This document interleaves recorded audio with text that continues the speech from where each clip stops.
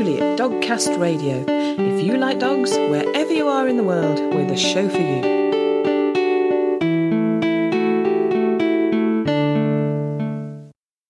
Hello and welcome to episode 132 of Dogcast Radio. In this show, we have an interview with a family whose love of dogs led them to write a book. We just kept coming back to the story. We just liked the story so much, and we said, we really ought to write that down. Plus, we have the Dogcast Radio news of Dogs for the Disabled, Big Dogs Breakfast, and an article about the TV show that caused a storm in the UK by offering a dog as a competition prize. But before all that, we have a breed profile of the ever-popular Golden Retriever. Meriel Hazelden has had Goldens in her life since she was born, and now she breeds them. So, what are Golden Retrievers like to live with? Oh, they're absolutely delightful, but I would say that, wouldn't I? You would. I have had them all my life. There was one at my cradle because, although it wasn't unusual in the 1950s for mothers to have their babies at home, my mother would not leave her 12-year-old because she pined so terribly for my mother if she was separated from her. So I'm the oldest of 4 daughters, and Mother did not have an easy time. But she had me at home because she wouldn't leave her 12-year-old Golden Retriever. Oh, bless. So they've been there literally the whole of my life.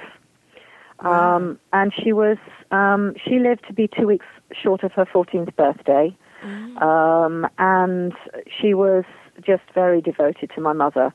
And it's really ironic because the dark one that came back to live with me when Mum died, also given the same name, Rain, R-A-Y-N-E, she was equally devoted to my mother. And I'm a very poor substitute, and I'm well aware of it. But she's now very clingy with me. But not to the extent that she won't be nice to other people. But she obviously would like to have been a one-man dog, which is fairly unusual. They do normally get on. That's why they make good family pets, because they're normally good with everything and everybody. Yeah. So they're sort of not, as you said, they're not a one-man dog. They're just like, we'll go for normally. a walk with you. Yeah. But you see, I am a one-person family. So apart from the dogs, so I am their pack leader. If I'm putting it in those terms, which is not how I normally describe it. So they all look to me for everything. They're confident enough when they're out and about, not that they have to look to me all the time. Hence Graham being naughty on occasion, and Aoife being a little thug. But Aoife is just, if you saw Aoife, you would know what I mean. She is up to size for the breed standard, but she seems small, but she's very businesslike. She's stocky. She's not really like the others, who are more the old lines, the bigger, taller Golden Retrievers. And golden Retrievers, that's really what mine are known for. My Grian is my palest, and she is what I would call mid-gold. But the breed standard says any shade of gold or cream, but not mahogany nor red. Few white hairs permissible on the chest. And Rain is almost the forbidden mahogany, and Grian is mid-gold. Some would call her dark cream, I suppose, but I think mid-gold is probably... I've never had anything really pale. I've had a couple of grey old ladies who were dark to start with, but have gone really white. But, the only way you can tell that some Golden Retrievers aren't white is if you stand them against a snowbank, and then you'll see that they're really, really pale cream. Yeah. They always strike me as a very glamorous dog. I always think we met one, particularly when I was doing Ringcraft with Buddy, and she was gorgeous. And I always think if Goldie Hawn was a dog, she would be a Golden Retriever, because they are glamorous. Yeah, the thing is, glamorous I think is fine. Elegant isn't a word that should be used really for a Golden Retriever. The biggest problem I've got these days, I think, is that they're getting longer and longer and shorter on the legs. And you do see some around these days that kind of look like Clumber Spaniels. And one thing, and I think a lot of it is an interpretation of the breed standard without realizing what they were bred for. Being bred as working gun dogs, originally in the rough coastal waters in Scotland, because they shot duck, but they needed to get them out of the coastal waters, and they needed a dog that was going to be strong enough. to cope with it. And, I mean, there are lots of stories about how golden retrievers came to be. I grew up with the myth or the legend of the circus troupe, but that was not the case at all. It was Lord Tweedmouth on his estate in Scotland, which is called Gooshgan, and he mated a Tweed Water Spaniel to I'm just trying to remember what it was. It was a yellow wavy-coated retriever. Mostly they were black, but this was a yellow one. And there was the dog that he used was an only pup, a yellow pup. And they produced, that coupling produced 4 yellow puppies, and pretty much from then everything's descended. So no circus troupe, I'm afraid. And we only really know this because Lord Tweedmouth kept very meticulous stud records. And, I mean, I only glance around the history, but they were really bred as dual purpose, swimming and retrieving in Scotland. Yeah. So with that sort of hunting background, what's training like with them? Are they fairly biddable, or what's it like? Yeah. It's very rare that you get one that isn't. I have to say that very occasionally I get one who looks at me. It's almost the canine two fingers. She'll stand there and she'll say, "What's in it for me?" But I train mine with a whistle. As baby puppies, 3 short blasts on the whistle, and they know to come to me wherever they are. And it's brilliant because I don't have any worries about letting them off the lead in a public place as little ones, because they know that if they come back to me, chances are there'll be a treat in the pocket. They're very foodies, food-orientated. You do occasionally get one that isn't so food-orientated. But again, mostly they love their owners so much that they just want to please. And this is the overriding thing, I think, is that a golden retriever wants to please. Yeah. My father, we have a lovely story in our family about my father. They were his working gun dog of choice. And a lot of his friends up on the Grassmoors used to say to him things like, "Oh, Miles, you need a Labrador. Look how quick my Labrador is at bringing back." And my father, there's this one particular occasion which is sort of stuck in the family legend. They'd been retrieving, and there was a big hedge, and the birds had fallen on the other side. So my father's shooting companion sent his Labrador out. It went straight through the hedge. It came back exactly the same way. It had prickly bits all over it. The birds ripped and feathers everywhere. And my father had sent his golden retriever out for a retrieve in the same area, and the dog had taken longer because she had looked for a space in the hedge and gone through it, and she'd come back the same way. And my father apparently said to his shooting companion, "No, I'll stick with my golden retrievers, because if you look at the bird that yours has brought back and you look at the one that mine's brought back, mine's used her brain to work out the best way to do it." Yeah. And I think my father also appreciated that they're slightly less in your face as a general rule. I mean, because you've got a Labrador, that they can be pretty boisterous. Yes. That's not to say golden retrievers can't be boisterous, but whereas a golden retriever, a Labrador might shoot straight into something. Oh, yes, I'm going to do this now with wild enthusiasm. Golden retriever might think about it a little bit first and might decide, not caution exactly in the sense of being a wimp, but it would think, is this really the best use of my time? Yes. And so that's the basic difference, as I think my father would have seen it. And he certainly had them since the 1930s. And, they were just family pets. We grew up with them. As I said, there was one at my cradle. We've always had at least one, and I've now got 5 of them. So. People do become often devoted to a breed, don't they? And it suits Absolutely. them. And that's, I mean, the other breed that you notably find it with are sort of German Shepherds. Oh, yes. Yeah, yes. And people do just say, I'd never have a different dog, No, well, I mean, I don't think I would want... we've got our routine, me and my girls, and I don't think I would want another breed because I might have to get used to a different way of doing things. Yeah, and I am not adventurous enough or ambitious enough. We do find there are people who go into another breed because there are so many golden retrievers in the show ring, they can't win with them. Yeah. And I would never do that because actually I don't really care what mine do on the occasions when they are shown. They are my family pets. They are companions first and foremost. When we have a litter, almost all the puppies go to homes where they have a prospect of a long and happy relationship with their new owners. And my mother's first litter was in 1976, and I can't tell you exactly how many litters we've had over the years that have intervened, but we have only ever had to rehome one puppy because we do our homework before they go into their new homes. And hers was a completely genuine reason. The owners had suddenly been told for his work he was to go to Bermuda. The puppy was 9 months old, and she really didn't feel, the wife didn't feel, that it would be fair to take her to a country where it was hot and humid. So I picked her up. They didn't live too far away. She came back to me. I took her straight to the vet to be microchipped, and she went to live with a friend of my mother's. And she is now living the life of Riley up in the Lake District. She's 12 years old. The people who had her came back to me for another puppy in 2006. And I do find that happens quite a lot. People who've had a puppy from me will come back, presumably because they're happy with the one they've had before, you know. You've converted them to golden people then. Well, I don't know, because to be honest with you, if they don't come to me telling me exactly why they think a golden retriever is the dog for them, they probably won't even get through the door. You know, I'm quite strict about it. And the Kennel Club Assured Breeder Scheme makes me laugh, because they say that in the puppy pack you have to include characteristics of the breed.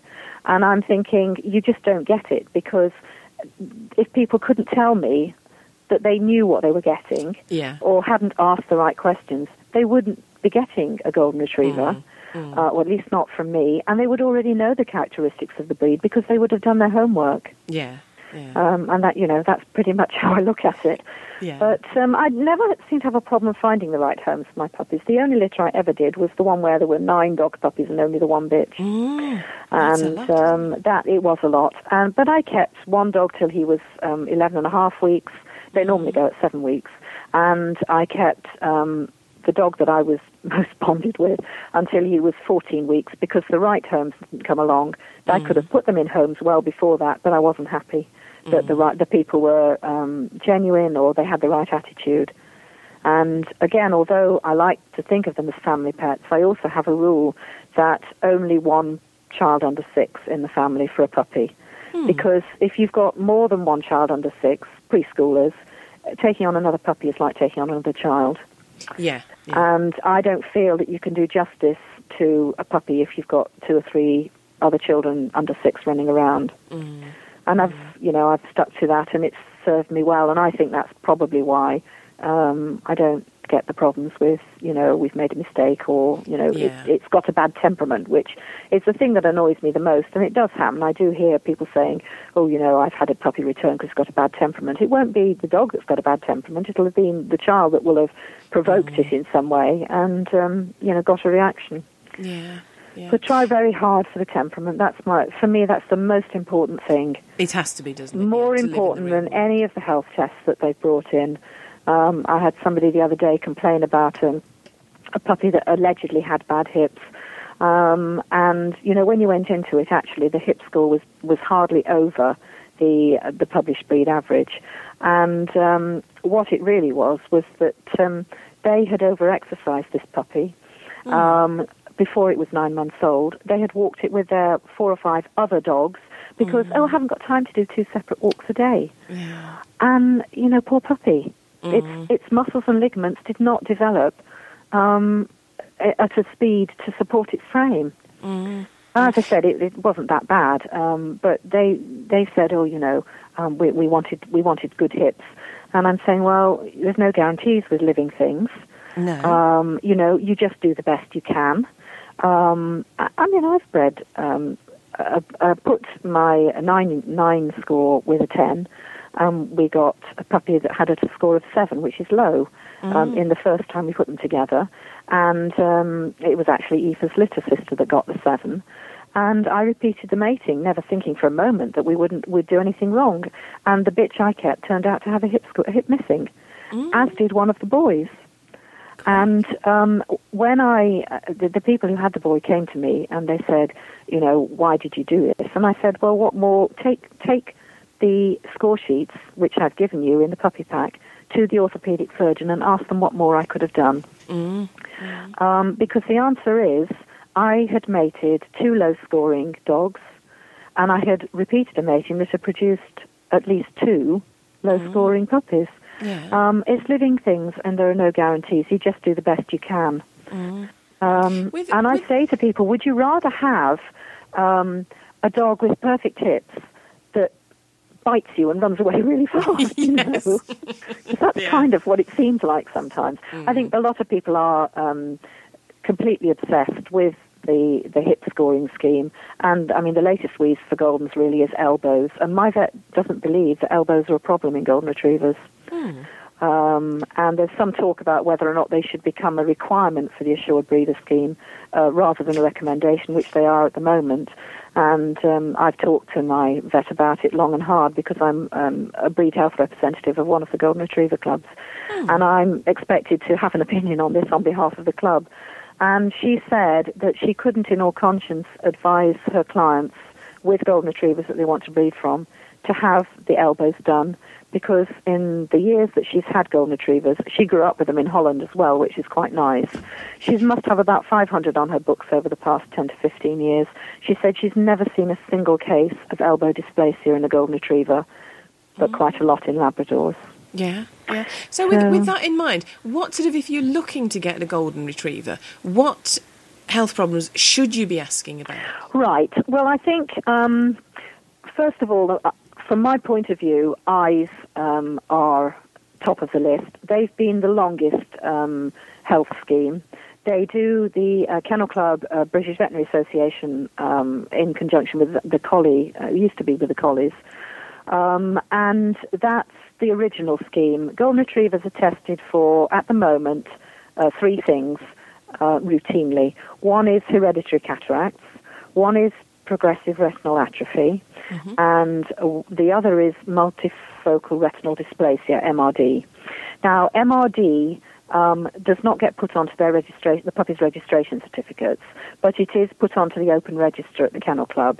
And there's been a lot of discussion over the years since this happened about whether or not any Golden Retriever has ever gone blind from it, if it is truly hereditary. There are all sorts of things said about it. Now, from my point of view, hereditary cataracts, I'm sure we have made a lot of progress on that. They are currently looking for a DNA marker for progressive retinal atrophy 1 in Golden Retrievers. And some research is being done on that, really to ascertain at the moment if it is a problem. But, so my girls have their eyes tested every year, certainly if they're being bred from hereditary cataracts, PRA, progressive retinal atrophy, and MRD. MRD, I don't know what I would do if I ever had one that showed signs of it, because it's not a notifiable one. It just goes on the open register. But from my point of view, I would never breed from hereditary cataracts, or if I knew I had an affected PRA. And then we come to hips, which were the next health scheme to be introduced. Allegedly, the breed standard, the breed average has come down, but I maintain that if every Golden Retriever in the country had its hips x-rayed and scored, the 15, 16, 17, or 19 average, whoever you believe at the moment, would probably be somewhere in the 30s or 40s. And just because a Golden Retriever has a high score does not mean it's doomed to a life as a cripple. My longest living Golden Retriever, bought in a long time ago from a father with 0-0, which is the lowest you could get, and virtually impossible these days in Goldens to find, and a mother with a breeder's letter, which was no more than 9 and no more than 5 on one side. Had a litter brother with 6 and a litter sister with 6 or 7. She came back at 30, 33, a total of 63. Now, in those days, we bred from her before we had her hips scored, and we sent her for hip scoring with her daughter. That's when we discovered she had 63. We had no idea at all. And her daughter came back at 43, so we'd gone in the right direction. Yeah. She had a litter to a dog with a score of 10 and produced an 8, a 10, and a 21. We bred from the 10 to a 10, and we got a 21 again. So the argument, I think, about this is people say, oh, well, if they come back with a high score, they're not going to be in the breeding program, and so it doesn't matter what the average is. But I think it all needs to be looked at in the whole. And certainly my one that with a score of 63, she lived to be 15. She worked until she was 10, so no problems there. Loved water. She walked until the day she died, including climbing steps to get into the garden, because the house we lived in, you had to go up 6 or 7 steps, quite steep steps, to get into the garden, and never had a day's lameness in her life. It wasn't her lameness. It wasn't her back legs that carried her off. Yeah. It was old age, you know. Oh, yeah. And I say to people, and I use this as an example for people who come to me saying, oh, you know, my score of 25, it's going to have an awful life. And the answer is no, it's not. You know, that is silly. I would never, ever breed from any animal that had not had its hips scored. I would never use a stud dog who didn't have his hips scored. But I would not throw the baby out with the bathwater, because I think you run the risk of losing some of the other lovely characteristics. When, you know, I have bred from a 43 and got a 10. Yeah. Yeah, it does need more investigation, doesn't it? Absolutely. And I mean, I'm sure that there are people who have got their hip scores down, and actually, touch wood, so have I. You know, from that bitch with the 9 put to a 10, I have got under my roof now a 12 and a 14, which is below the breed average. I tell people I think the published breed average is somewhere around 19. They tell me the rolling 3-year breed average is down to 15. But it's probably only been brought down to 15 because not everybody is sending up their bad plates these days. Yeah. Hence the argument that, well, if they're not sending up the plates and they're not being scored, then they're out of the breeding program anyway. But I think it's giving a false, it's giving false hope to people with golden retrievers who might have a slightly higher score. Maybe I've just been lucky, but again, I look at pedigrees. I'm far more concerned about eyes, and actually I'm far more concerned about epilepsy, because there are some lines that are known to carry it. And I think I could live with a dog with bad hips or not perfect hips better than I could live with a dog that had to have drugs for epilepsy every day. And my old line, my original line, which died out about 10 years ago with my sister's bitch, who was the last of the line, they did have epilepsy. They carried it. So the fact that it died out was a relief to me. Yes. Yeah. They sound like quite an active breed. How much exercise do they need? And, you know, the other thing is, do they have to have swimming to be happy? No. I mean, most of them love it. I used to take my, I used to rotate which of mine came with me down to a friend of mine who swims hers every week. And I used to go down on a Saturday and take 1 or 2 of mine. The old lady that died, the one mother of my oldest now, she absolutely loved swimming, and the last pictures I've got of her are in the swimming pool. And that was what sort of alerted us to the fact there was a problem, because we couldn't get her float coat, the girth on her float coat done up the 2 days before she died, and she had a tumour which had, she was bleeding out inside, it had ruptured. And we really didn't know, and that's how stoic they are. They, you know, they will never let on that there's anything wrong. If they do, then you know that they really are in discomfort. Anyway, I digress. No, they don't need to swim. Most of them love it, but Rain, who's the one that came back to me when Mum died, she would die rather than go swimming. She really does not want to get wet. Yeah. And her mother, who is the old lady, I have a lovely picture of her with one of her daughters, the only time we've ever persuaded her to go into this swimming pool. And she's splashing around in there, and she got out and she shook herself off and she said, I was absolutely right. I don't walk in puddles, I walk around puddles, and I'm never going swimming again. And I have this beautiful picture on our website of her with Grania, her youngest daughter, in this swimming pool, and she's maintained her dignity, bless her, whilst Grania is splashing around her, but she never ever wanted to go in again, and I've never forced the issue. I don't have any now that actually would choose to swim. I'm sure that they would if they had to.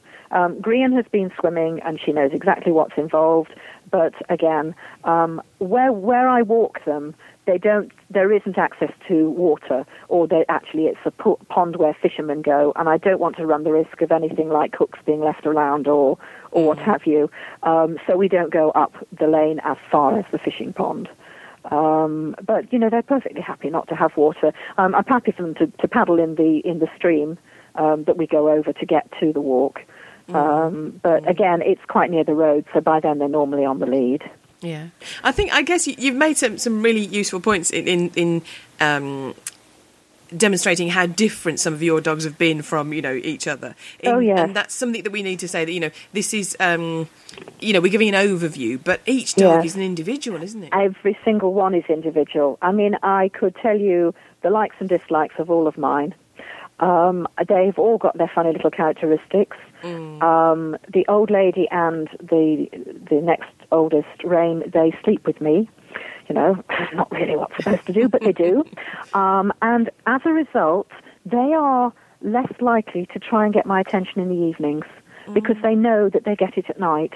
Yeah. And when we sit watching telly, they're very good when I'm eating. If I have my supper on a tray in front of the television, they never beg.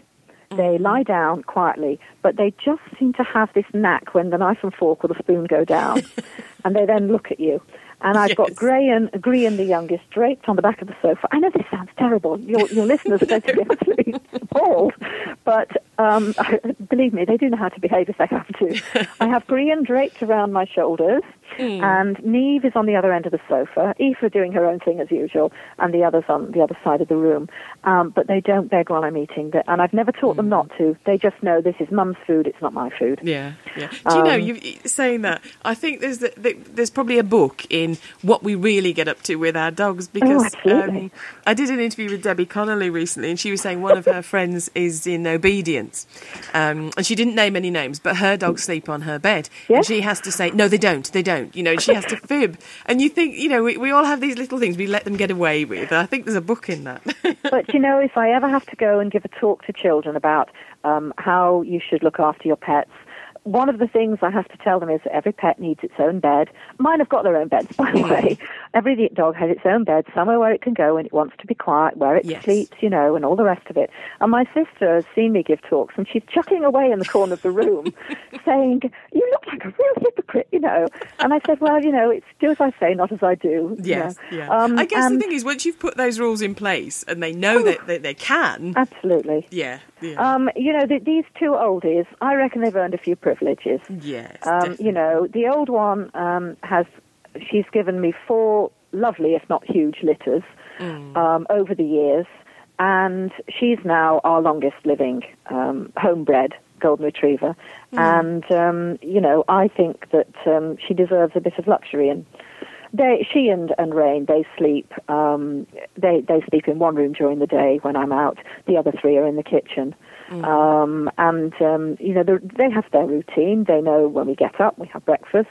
They sleep until I come home at lunchtime and let them out in the garden. And sometimes the old lady is so fast asleep that she doesn't even realise everybody else has gone out. And she's deaf now, bless her, so she'll hear a high-pitched whistle and she'll hear a clap. So I'm standing there whistling and clapping, and finally she looks up and says, oh, is it that time already? And off she goes. And in fact, when I came home this evening, she was still fast asleep in the bed, although, she'd been out at lunchtime just the same. Yeah. And but my mother, I do what my mother did. My mother only gave them one long walk a day when they were old enough. When they were puppies, they got toddled around the block for no more than 10 minutes. But when they were old enough to go on the proper walk, and she took them out for 40 minutes to an hour, which is actually ample, particularly if you've got a garden, which is, we're lucky. We have quite a big garden. And they exercise each other in that garden. They'll play roughly and they'll run around. Which is just as well, because, if you work full-time in the winter, it's very, very difficult to get decent exercise in. Yes. Our village has no street lighting, and I wouldn't feel happy letting them off the lead in the field to have a run around in the dark. And I just think, you have to, it's all right for people to say straight down the line, they need 2 walks a day, they need to do this, they need to do that. But I think my vet says, they're healthy, I never see them. You know, Yeah. and I find that quite interesting.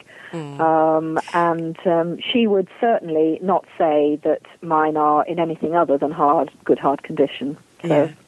It's all about what works for you and your dogs, isn't it? Yes, and also you need to be aware that as long as you treat them correctly, then they won't have the problems that people think they will have. I haven't put that very well.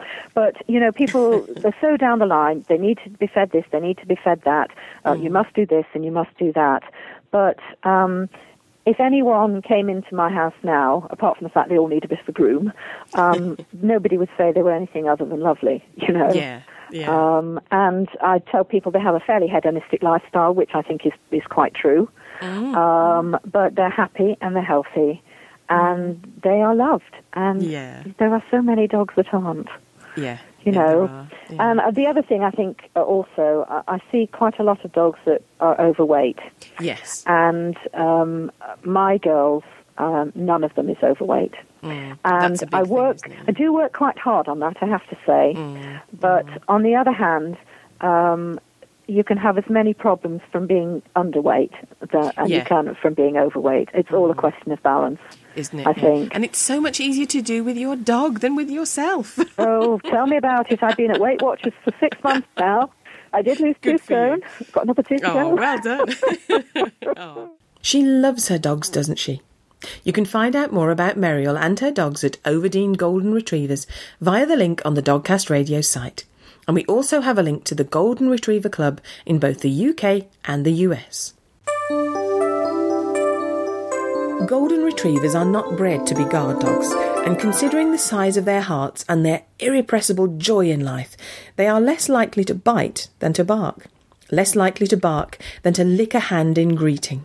In spite of their size, they think they are lapdogs. And in spite of being dogs, they think they are also human. And nearly every human they meet is judged to have the potential to be a boon companion who might at any moment cry, "Let's go!" and lead them on a great adventure. Dean Koontz.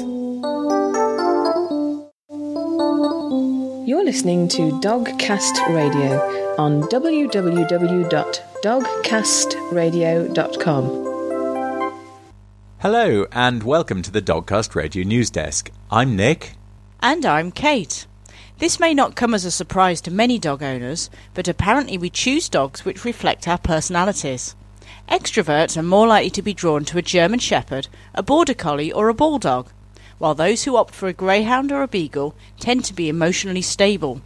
Those with toy breeds such as Chihuahuas or Pekingese are able to embrace change. The Kennel Club assisted the research which was done by Bath Spa University, and the findings were presented at the British Psychological Society's annual conference in London. The study doesn't take into account those who take on rescue dogs with little or no knowledge of the dog's breed or mix. And, of course, what about those who live with more than one breed? Maybe they're multifaceted characters, or just plain confused. Something that you won't like, whatever breed you live with, is dog flipping. This is a practice that is emerging in the dog world, and it's when a person buys or adopts a dog and then immediately sells the dog on to make a profit. Some owners trying to rehome a dog have offered their dogs free to a good home, only to see them advertised for sale and sold to the highest bidder, with no thought for their welfare. So how do you avoid falling prey to dog flipping? Well, the Atlanta Humane Society advises if you can no longer keep your dog, take it to a shelter rather than advertising it in a newspaper or online. Then you can be sure that the dog will be properly taken care of and not exploited just to make money. In the UK, there was huge speculation that the microchipping of dogs was about to be made compulsory. But in the end, the announcement from DEFRA, the Department for Environment, Food and Rural Affairs, has revealed that they are seeking input on how to introduce more comprehensive microchipping of dogs. The real crux of the announcement was an attempt to confront the issue of dangerous dogs, with the Dangerous Dogs Act being extended to cover private property. DEFRA highlighted that this will help protect postal workers delivering post to homes. Apparently around 4,000 of them suffer dog attacks each year. You can read the full statement on the Dogcast Radio site, along with the responses of many charities and other organisations in the UK. Meanwhile, in the USA, dogs have got their own television station. Dog TV was launched in California earlier this year, and it's now available online across America. The advertising-free content is aimed at stay-at-home dogs and has been scientifically tailored for canine viewers, with even the sound, colours and camera angles adjusted to make them as appealing as possible to dogs. The Humane Society in Escondido, California, has been showing Dog TV to the dogs in their shelter, and they have seen a marked improvement in the dogs. To find out more, check out dogtv.com, or for a sneak preview, visit their YouTube channel. And finally, in Florida, a man who left his dog in a hot car had cause to regret it. When police officers noticed the dog was in the car, panting and breathing heavily, they broke in to free it. At that point, they discovered 478.3 grams, or 16.87 ounces, of marijuana, and the dog's owner was charged with possession with intent to sell, possession of drug paraphernalia, and, of course, animal cruelty. And that's all from us on the Dogcast Radio News Desk. Goodbye. Surely, if God could look like something of this world that we could all see and relate to, it would more than likely be a golden retriever. Deborah Marlin. Do you welcome opportunities to celebrate how much our dogs mean to us? Well, if so, like me, you'll love Bark Night. It's a book that reminds us how lucky we are to have our dogs in our lives, and I spoke to co-author Dan McConnell about the book. But he wasn't alone, because Bark Night is very much a family project.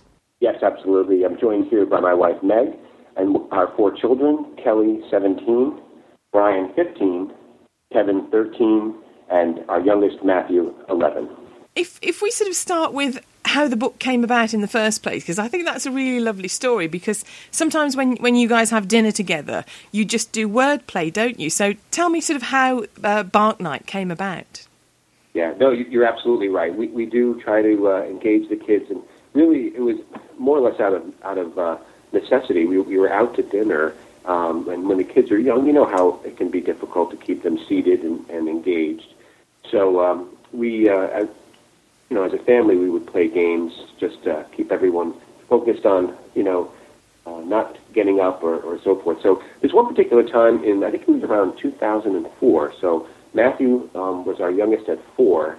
So we would have been 4, 6, 8, and 10 years old, the kids, which can be a disaster for people who you're sitting next to. And they're very sensitive. So my wife and I, we were at a local pizzeria just down the street, and we were sitting in a booth, and I could tell that the kids were getting a little rambunctious.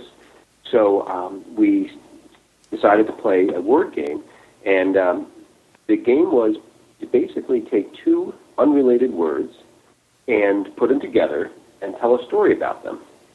So we took turns doing that, and we did a couple of words, but then when the 2 words bark and night were put together, it didn't take more than 15 minutes for us to come up with the story, which we later called The Legend of Bark Night. Yeah, that's incredible. I mean, Matthew, you're the youngest. Can you remember that still? Can you remember that, Matthew? Not really. No? But you remember writing the book, right? Yes. So it actually was great because we had a good laugh and we had a nice, warm feeling that we actually came up with a story. But at the moment, that was really not our main goal. We were just trying to keep everybody quiet and not, disturbing anybody next to us, which I'm happy to say we were also successful in doing. Yeah. Yeah. So because I'm fascinated, because I think our dogs and our pets do inspire us to sort of, maybe it comes from sort of trying to get closer to them and think, get hold of what they're thinking, but they definitely inspire creativity. So how did you get from having this lovely story to actually bringing it out in a book? It's a great question, and I think for us, we just kept coming back to the story. We just liked the story so much, and we said, we really ought to write that down. And we would tell people the story we came up with, and they would say, you really ought to write that down. And so one day I was thinking about,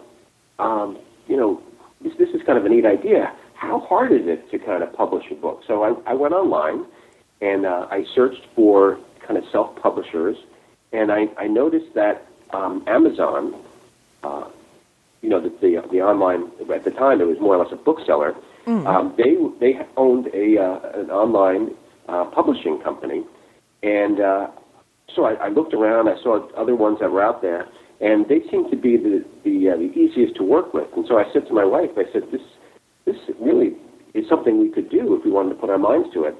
And so we did some more research, and I just, for whatever reason, the story was just so compelling that really inspired us to take the next step. And so we engaged. The organization was called BookSurge. They now are called CreateSpace, but at the time they were called BookSurge, and they were very easy to work with, and I think because they were so easy to work with, and that it enabled us to really follow through on the idea of not just putting pen to paper, but ultimately to publishing it. Yeah. Yeah, it's fascinating. So you obviously all enjoy the story. So who'd like to tell me something about what the story is about?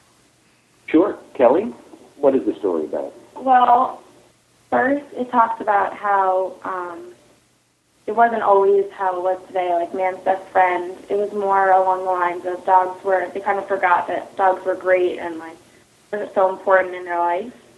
So they just treated them badly, and it wasn't a good time for dogs or all pets. And eventually one dog, Salty, got away. He was on the boat. They threw him off because he had bread, and he couldn't eat off the table. He was swimming, and eventually he arrives at the island of Lore, and it is just an island, and he's free. But he's not exactly happy just because he knows how all the other dogs are feeling back home. So 2 other dogs arrive at the island, and he whispers a word into their ear, which we eventually find out is Bark Night, and he tells them to go to all the corners of the world and tell the other dogs to come to the island on this one specific night, which is Bark Night, which is either it's the first full moon after Thanksgiving and after Halloween, and if it's on Halloween, then there's something called Baby Bark Night. Right. So it's the full moon fall, that's the next day after the full moon. Mm-hmm. All the dogs arrive at the island, and after they get there, they all proceed to yell Bark Night together, and they don't feel any different, so then they get told to swim back, and as soon as they go back, the humans were wondering where they were. They realized that they were important. They fed them. They invited them into their homes, and that's how dog became man's best friend. Yeah. Okay, so Brian, do you have a favourite part of the book?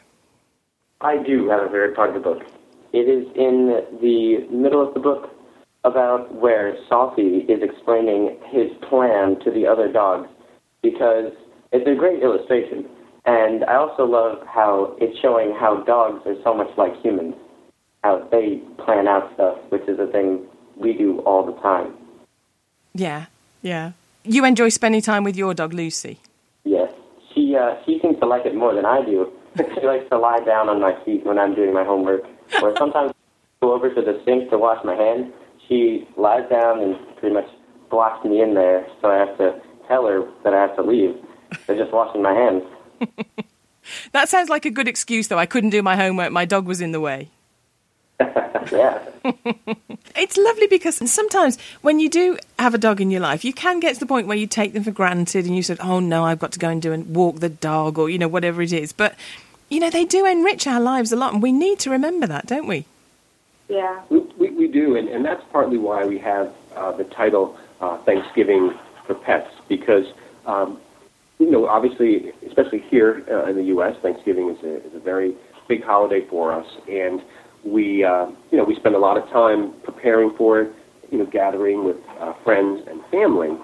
But it's interesting that we don't always take the time to give thanks to our pets. And we thought that with Bark Night being a specific day and happening around Thanksgiving, that it would be a nice tie-in and reminder that we should thank our pets and take extra time to show our love for them. Yeah. So what do you encourage people to do on Bark Night?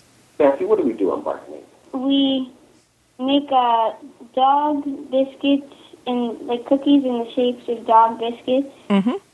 and we read Bark Night. And at 9 o'clock, we howl Bark Night.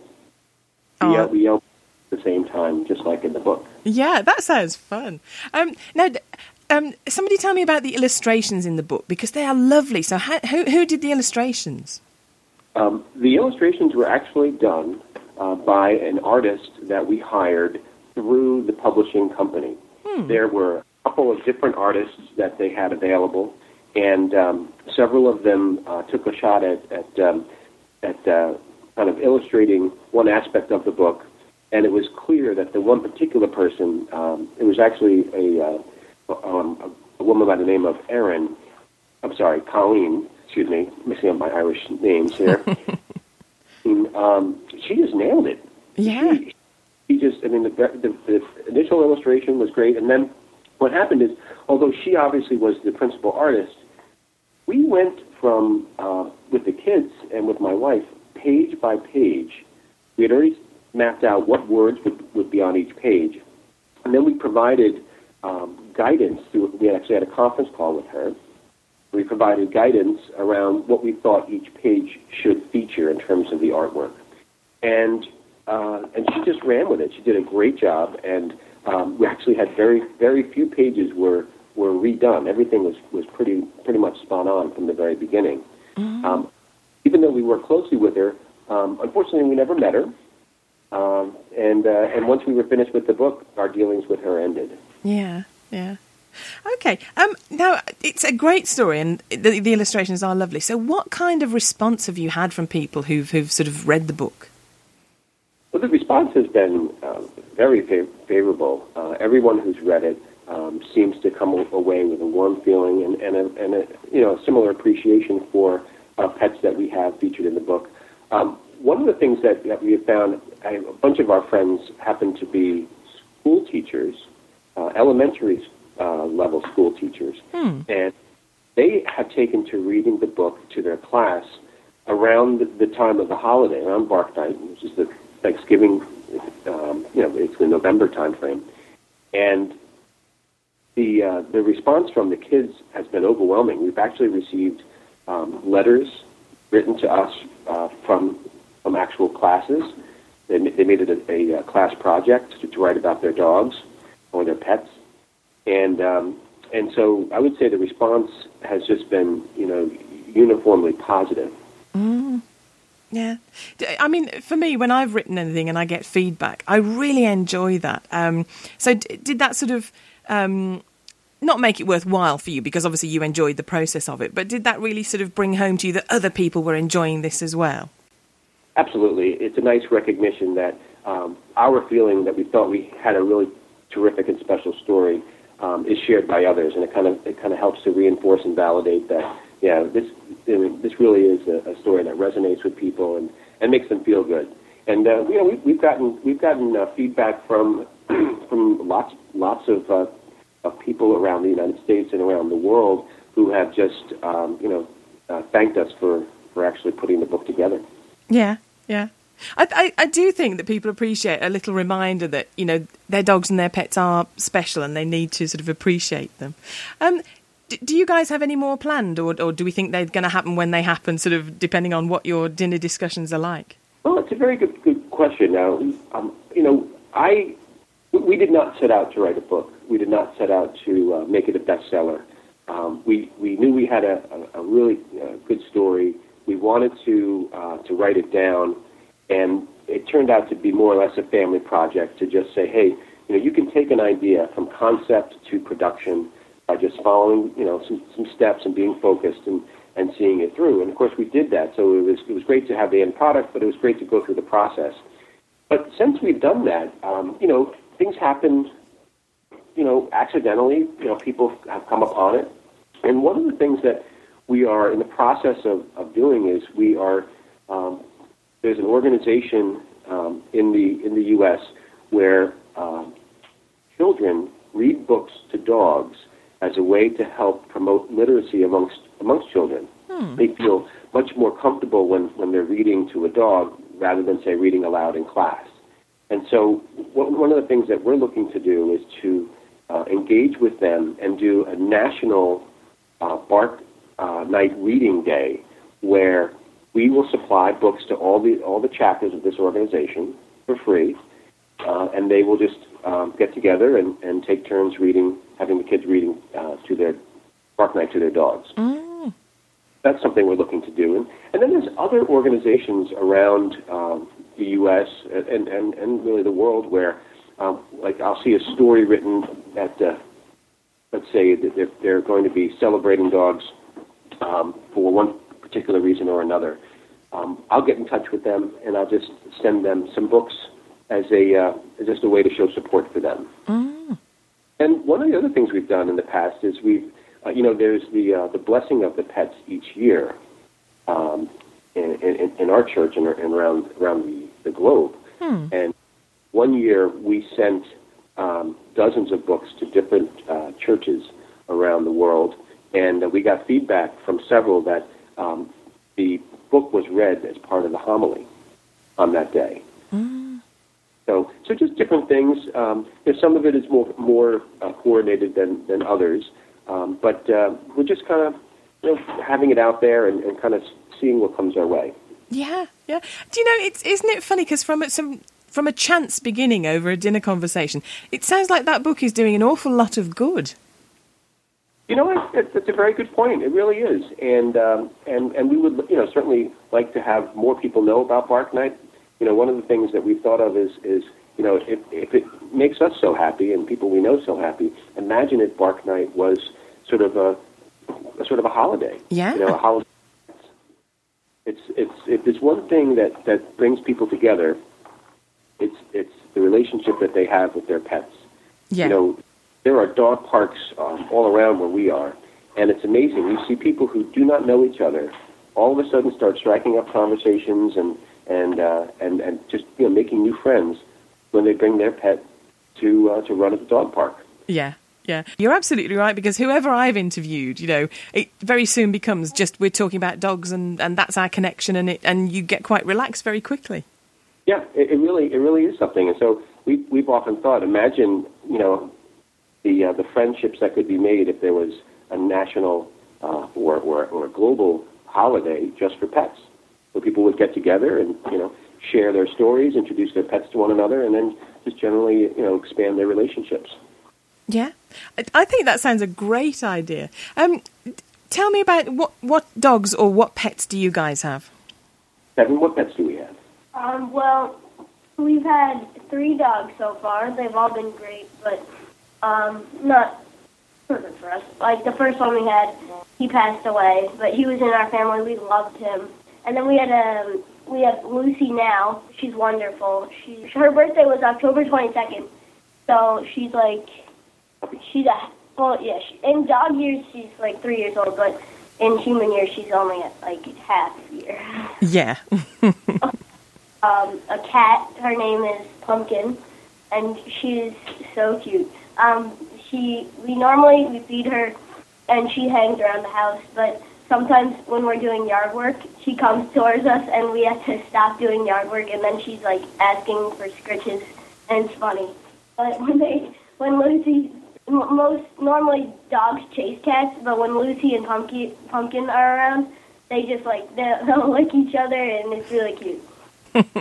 It's lovely when you see that happening, isn't it, Kevin? We've got 3 dogs and 3 cats, and mostly they get along and they cuddle up, and that is lovely to see, isn't it? Yeah. Yeah.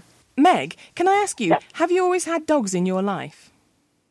Always had a dog. I think I got my first dog when I was 7, but I always wanted a dog before that. I can identify with that, because I always wanted dogs, but I didn't get one till I was in my 30s. Oh. So you know how great it is for kids to grow up with dogs? Absolutely. And I think the first dog we had actually found us at a family party. She just showed up, and there was no way my parents... We could tell unfortunately, she tried to escape from wherever she was. She had been hurt, and my parents decided there was no way they were going to try to find the owner because the dog was in such sad shape, and she was probably the best dog ever, and she appreciated us so much. And that's probably the beginning of the thought. You know, and we appreciate her. And clearly, as a family, you do love dogs, don't you? Oh, yeah, we can't, as a family, we can't go anywhere without, upon spotting a dog, commenting immediately on what he looks like, how cute he is, look at him trying to put his head out the window. You know, we're a very dog-focused family. Brilliant.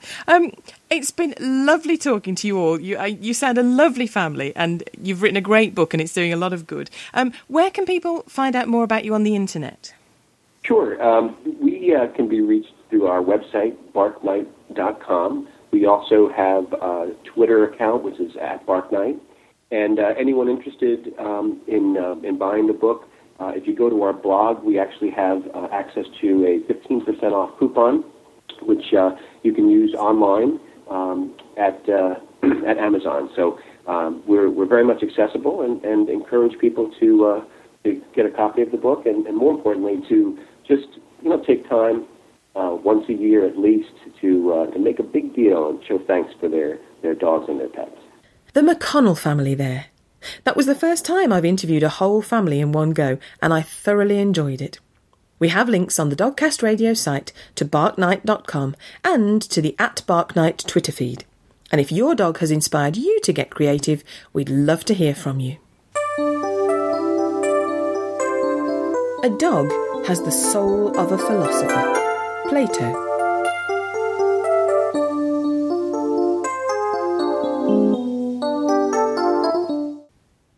If you were watching Keith Lemon's Lemonade on television on Saturday the 28th of April, you'd have seen a dog given as a competition prize. What's your reaction? Did you just think, ah? Or do you know enough about dogs to understand what a disaster the incident was for dog welfare? Many watching had the latter reaction, and within minutes, social media had exploded with outrage.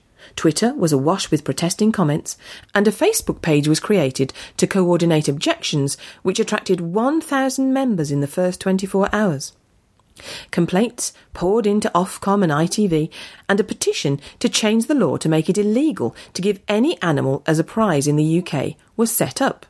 The Kennel Club revealed that prior to filming, they advised against the feature. Dogs Trust, Battersea Dogs and Cats Home, and others issued statements of disapproval, and the RSPCA is investigating the matter.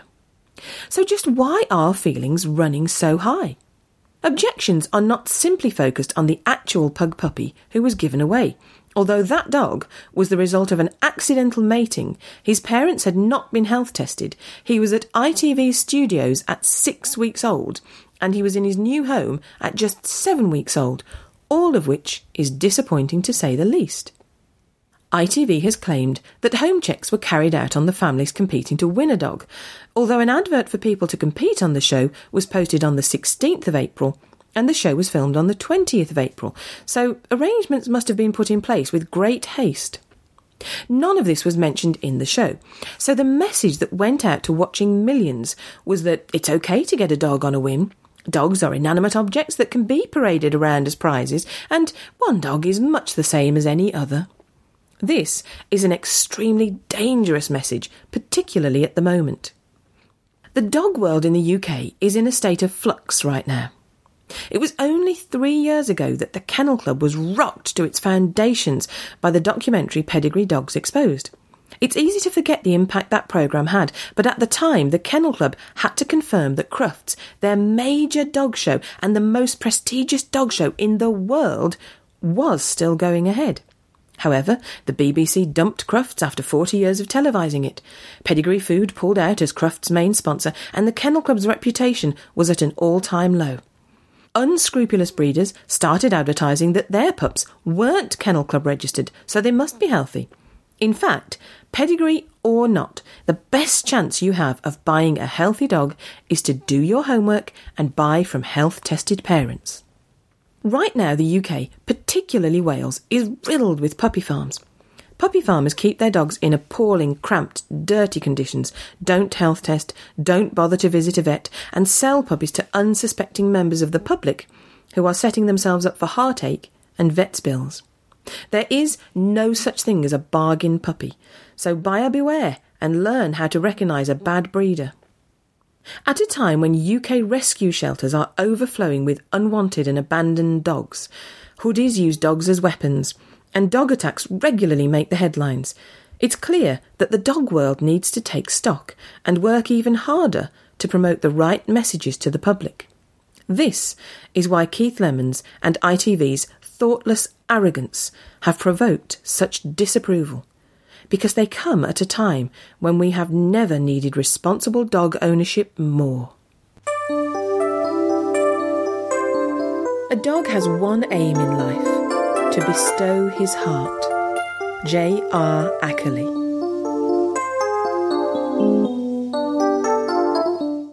Dogs for the Disabled is a wonderful UK charity that trains and supplies dogs who fetch, carry, switch lights on and off, empty washing machines, and assist their owners in countless other ways. If you'd like to help raise money to support the charity's work, you can do so really easily. May 21st to 27th is Big Dogs Breakfast Week. The charity is asking you to get together with friends, family or colleagues and have a meal or a snack and ask for donations which will help provide assistance dogs which change the life of the people they live with. You can find out more information at the Dogs for the Disabled website and on the Dogcast Radio blog. Don't forget that Dogcast Radio is now also available on YouTube.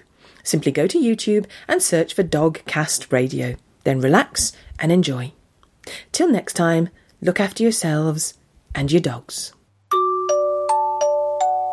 Thanks for listening to Dogcast Radio, available from www.dogcastradio.com. That's DOGCAST radio.com. If you'd like to get in touch with us, and wherever you are in the world, we'd love to hear from you. You can do so in a variety of ways. You can contact us on Skype with the ident Dogcast Radio. That's all one word, Dogcast Radio.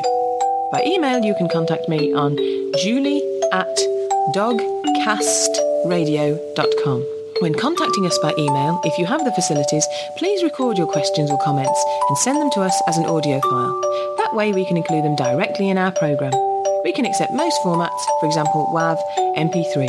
All these methods of contacting us can be found on our website, which is www.dogcastradio.com. And as ever, the final word goes to Jenny. What kind of dog does a mad scientist have? A Labrador retriever.